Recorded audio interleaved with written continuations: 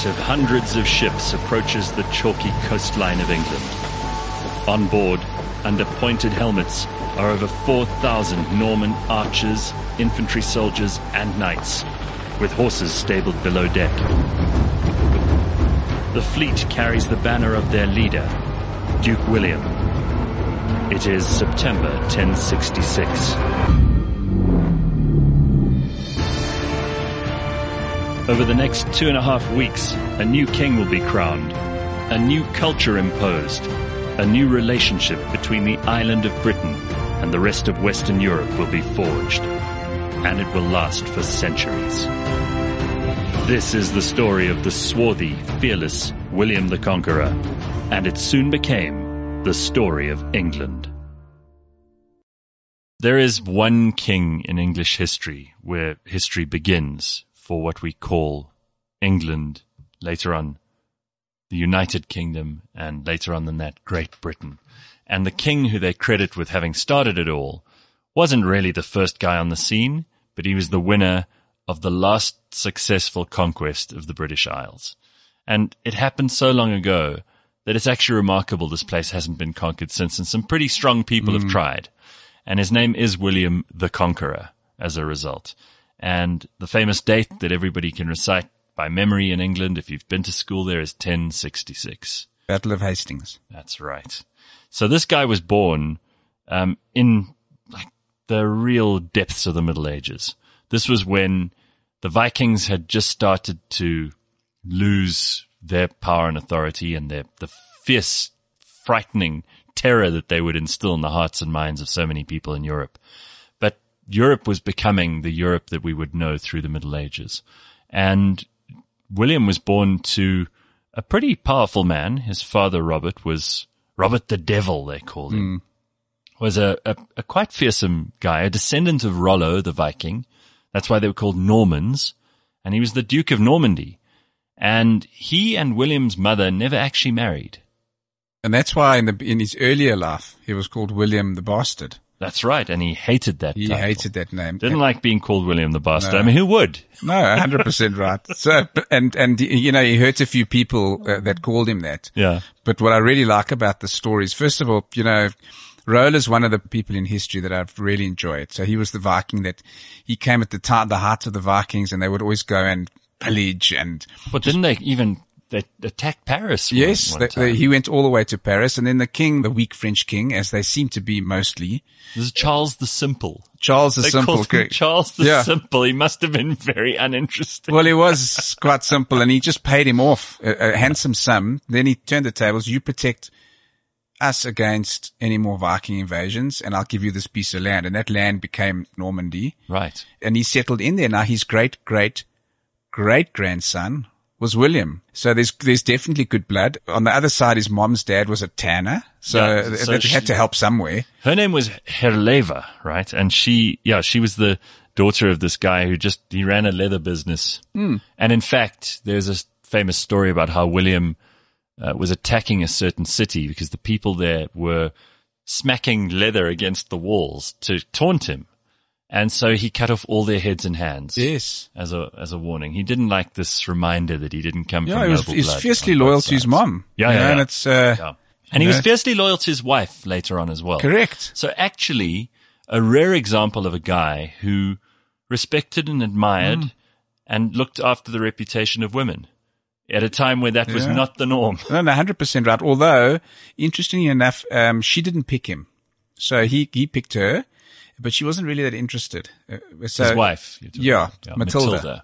And so she wasn't very interested. Not sure why, or maybe she was playing hard to get. But then what happened was she rode through town, and then he grabbed her by her two ponytails, and he pulled her off her horse. How romantic. Yeah, that's what he did. And then after that, they had 10 children together. So it's, I think that worked out well in the end. A little bit of violence in those days didn't go amiss. Yeah, it was almost like the caveman. He should drag people into the cave. Well, I mean, apart from his questionable behavior towards women, William the Conqueror is most well known to us for what happened later on in his life. Correct. But he became Duke of Normandy at a very young age because his dad died when he was, younger than 10, I think. Yeah, 8. He was 8 years old when his dad. And running Normandy was no easy task. There were lots of people and the church who were constantly trying to usurp his authority. And when there's someone young in a position of authority, like being the Duke of Normandy, then there are lots of people who try to take advantage. And they did. He obviously got people to run it for him when he was younger. King Henry of France was one of them. Now, let's just remember, France at this stage was not France. France was just one of the kingdoms, because Brittany was another kingdom in the northern part of France. Correct. Aquitaine was another kingdom. It was all very fractious. So King of France wasn't like you were this supremely powerful overlord who commanded everything from the English Channel to the Mediterranean. It was just a kind of province itself. But this guy had a substantial army, King Henry. Yeah, and he helped a lot. So he basically stabilized it. And together with his mom's brother, who helped him and hid him in, it was you must know you're 8 years old. Yeah. And you need to survive. So basically his mom's brother got him through this difficult period. At a very young age, then he started taking control. And, he was knighted still in his teens by Henry. He's a formidable and brave young man. I mean, by no means a, guy who shirked his responsibilities and didn't mind a bit of a fight. Yeah, he did. And his great-great-grandfather was a giant of a man. Yeah. And he also ended up quite fat. And yes, same thing happened to William. And William actually was more like a bubble in the end, but yeah, he was a big guy, and he was very strapping when he was young as well. So he used to use his weight and strength. He was always first in the fights or there and thereabouts. It's incredible, led from the front. So some of these chroniclers who've written about him described him as being very robust and stout and sturdy. And he could ride a horse and he could swing a sword, and he was basically unmatched on the battlefield. Yeah, he was scary. And again, fearless, which must come from the Vikings. Yeah.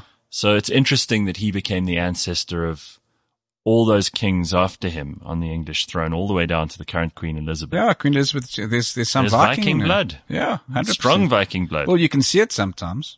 So this guy, after he'd more or less settled Normandy, which is not the most interesting part of his story, so if you don't mind, we'll breeze through it a little bit.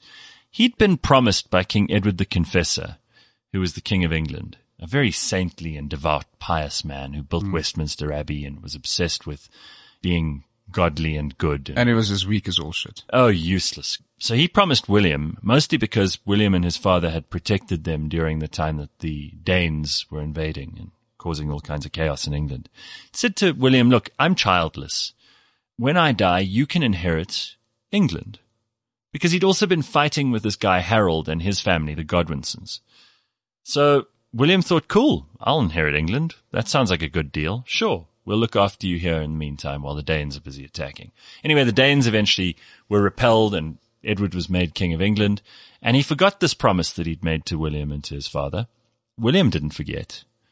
And because Edward had become friends again with Harold Godwinson, he decided, I'll let Harold take over after I die. So he named him as his successor when he eventually did hop the peg.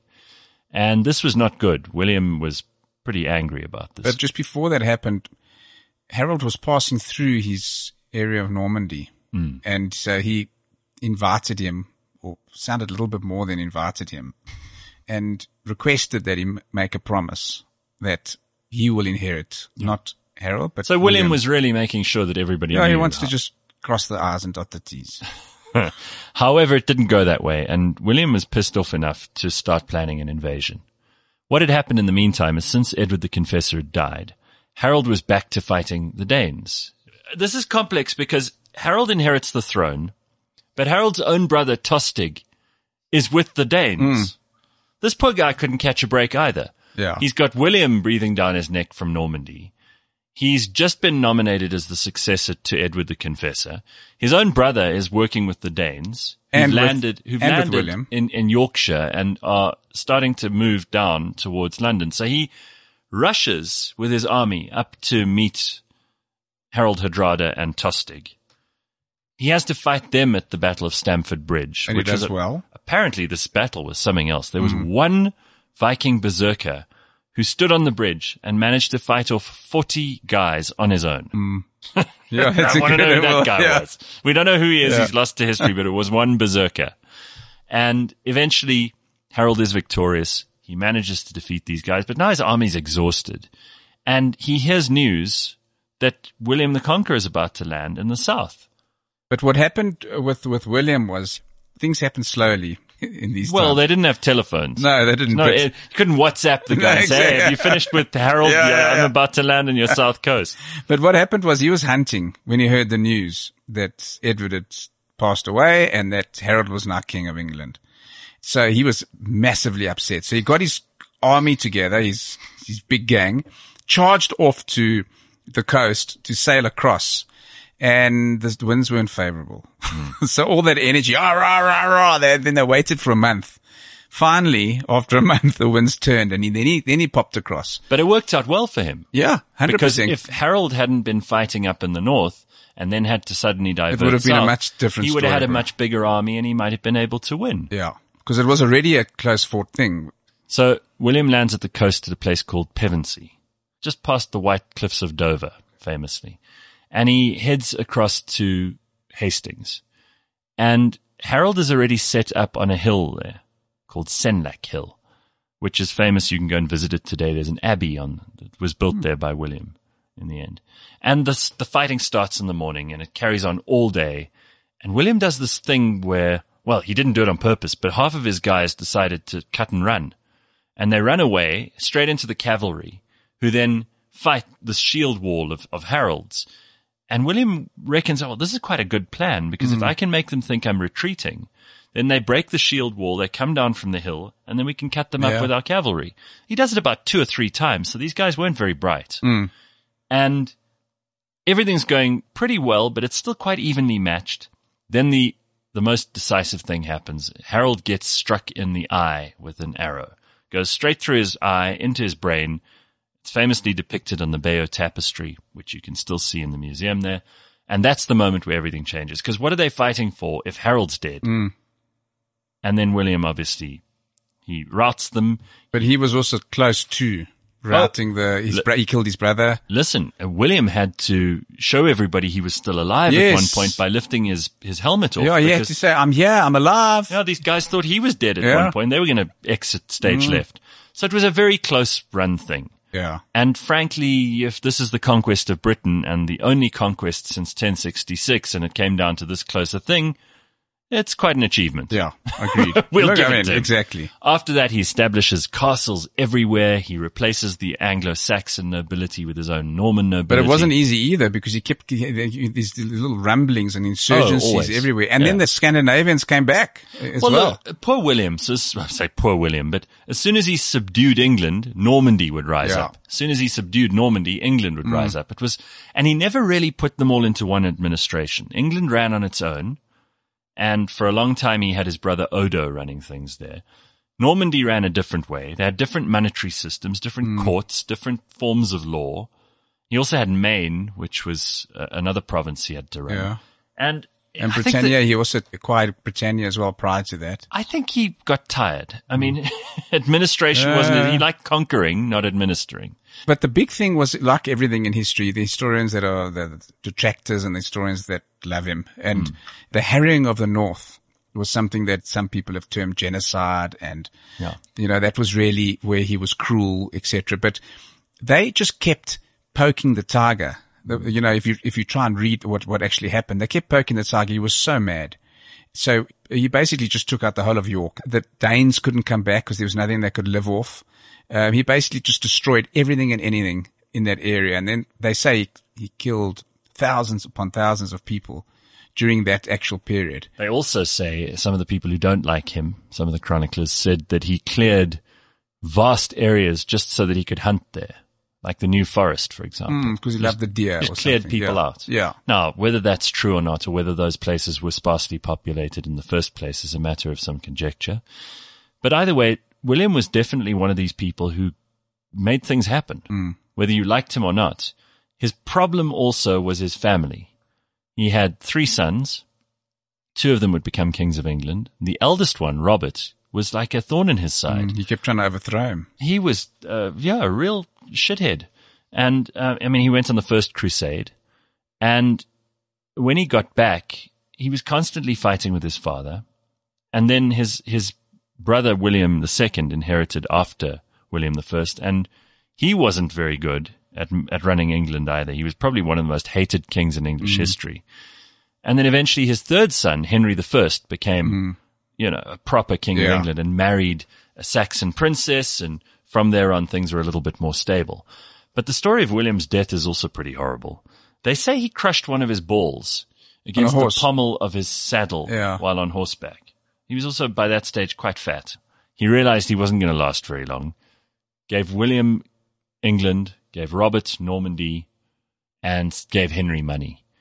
And then lay in bed, waiting to go, and all his courtiers just left. He died on his own. There was no one else around when he actually died. Yeah, because Henry took his money and ran. Right. They didn't stay long. No. All the sons, they didn't care. Yeah. And then he died on his own. And they say that when they were trying to bury him, William, in Caen, that it was a very big coffin and they hadn't made enough space for it. And they tried to squeeze the body in and it popped. Burst. Yeah. And apparently it filled the entire cathedral with a terrible smell. Yeah, everybody ran out. This is not a very dignified way to go. No, it's not. But let's not remember him that way. No, I mean, they say 25%, a quarter of the people in England are descended from William. Yeah. People in America who've come from England. It runs very deep, ancestry. And Gareth, you possibly are descended from him. Definitely. Yeah, because Plantagenet. A couple of lines, yeah. Yeah. He was really the father of modern England. And he made England the place that it was. It used to be much more Scandinavian influenced in the years preceding 1066. But after 1066, the biggest influence on England was France. Yeah. The nobles all spoke French because of William. They had French laws brought in. They had different forms of taxation brought in. Feudalism. Because the Normans were very organized. So he brought that to England. He basically started the road for when England became a great power. Yeah. And the Domesday, I never know if it's how to pronounce it. They say Doomsday, but you spell it Domesday Book, yeah. Domesday Book, where it's still today. I mean, it's an incredible source of information. This is a thing he commissioned, and you can still see the Doomsday Book. He commissioned this book, which basically records every landholding in all of England. Who owned it before? Who owned it after he conquered the country? How many chickens they had? How many cows they had? How much pasture they had? Every detail was written in there. They say it was because he wanted to keep track of who owed him money. But he was very good at also putting his trusted and loyal people into positions of power. He created new titles and a whole new nobility. And those people are still largely the aristocracy of England to this very day. Yeah, and like you said right in the beginning, he was extremely fair. He was way ahead of his time in terms of, from the gender perspective. He was better than anyone else at that time. Yeah. By today's standards, he would still come up quite short. Yeah. But I think from that side, he was incredible. He had a temper, and you'll see that temper runs all the way through to Edward, the first, second, third. Yeah. But if you look at the period that he was in, maybe it's a bit harsh to treat him only on harrying of the North as genocide or massive cruelty. He did have a cruel streak, but I think it was mainly due to, he just pissed him off. Well, yeah, you can also still see his building projects because he built so many castles. The most famous of those is obviously the White Tower at the Tower of London, which is still as he built it. The central keep of what would become Windsor Castle was also built by him. And there are many other buildings around England which owe their origin to that period just after 1066. So you can go and visit the places that William would have walked through. And Westminster Abbey, he was coronated. He was crowned there, yeah. Harold was crowned there, and then William. And from William on, every English monarch has been crowned in Westminster Abbey. So there's an unbroken line of almost 1,000 years. Yeah, that's why I love this guy. Yeah, and he's also the inspiration for some of the Game of Thrones storylines because of this stuff he did to the north, the way he conquered, the way he sailed this huge fleet across the sea and decided to fight and take over the territory. And to this day, I mean, whether or not you are a fan of this, conquest is still legitimately one of the ways that you establish your authority over a place. And the current royal family of Great Britain, the current Queen Elizabeth II, takes her authority by conquest. From 1066, she's queen by conquest. In her case, inheritance, but also conquest. So it's still a legitimate way for you to make sure you're in charge. That's incredible.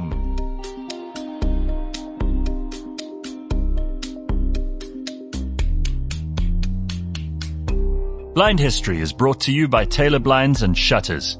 All the episodes are available on the cliffcentral.com website and app, as well as Apple Podcasts, Google Podcasts, Spotify, or wherever you get your podcasts.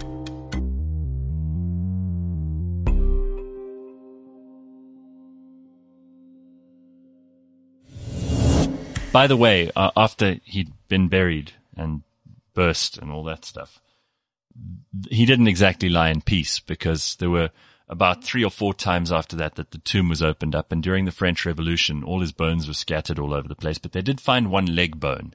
It's the only piece that's still left, but from it they were able to deduce that he was quite a tall guy. He was quite strong, and we get all of that just from his thigh bone. Amazing, eh? Yeah.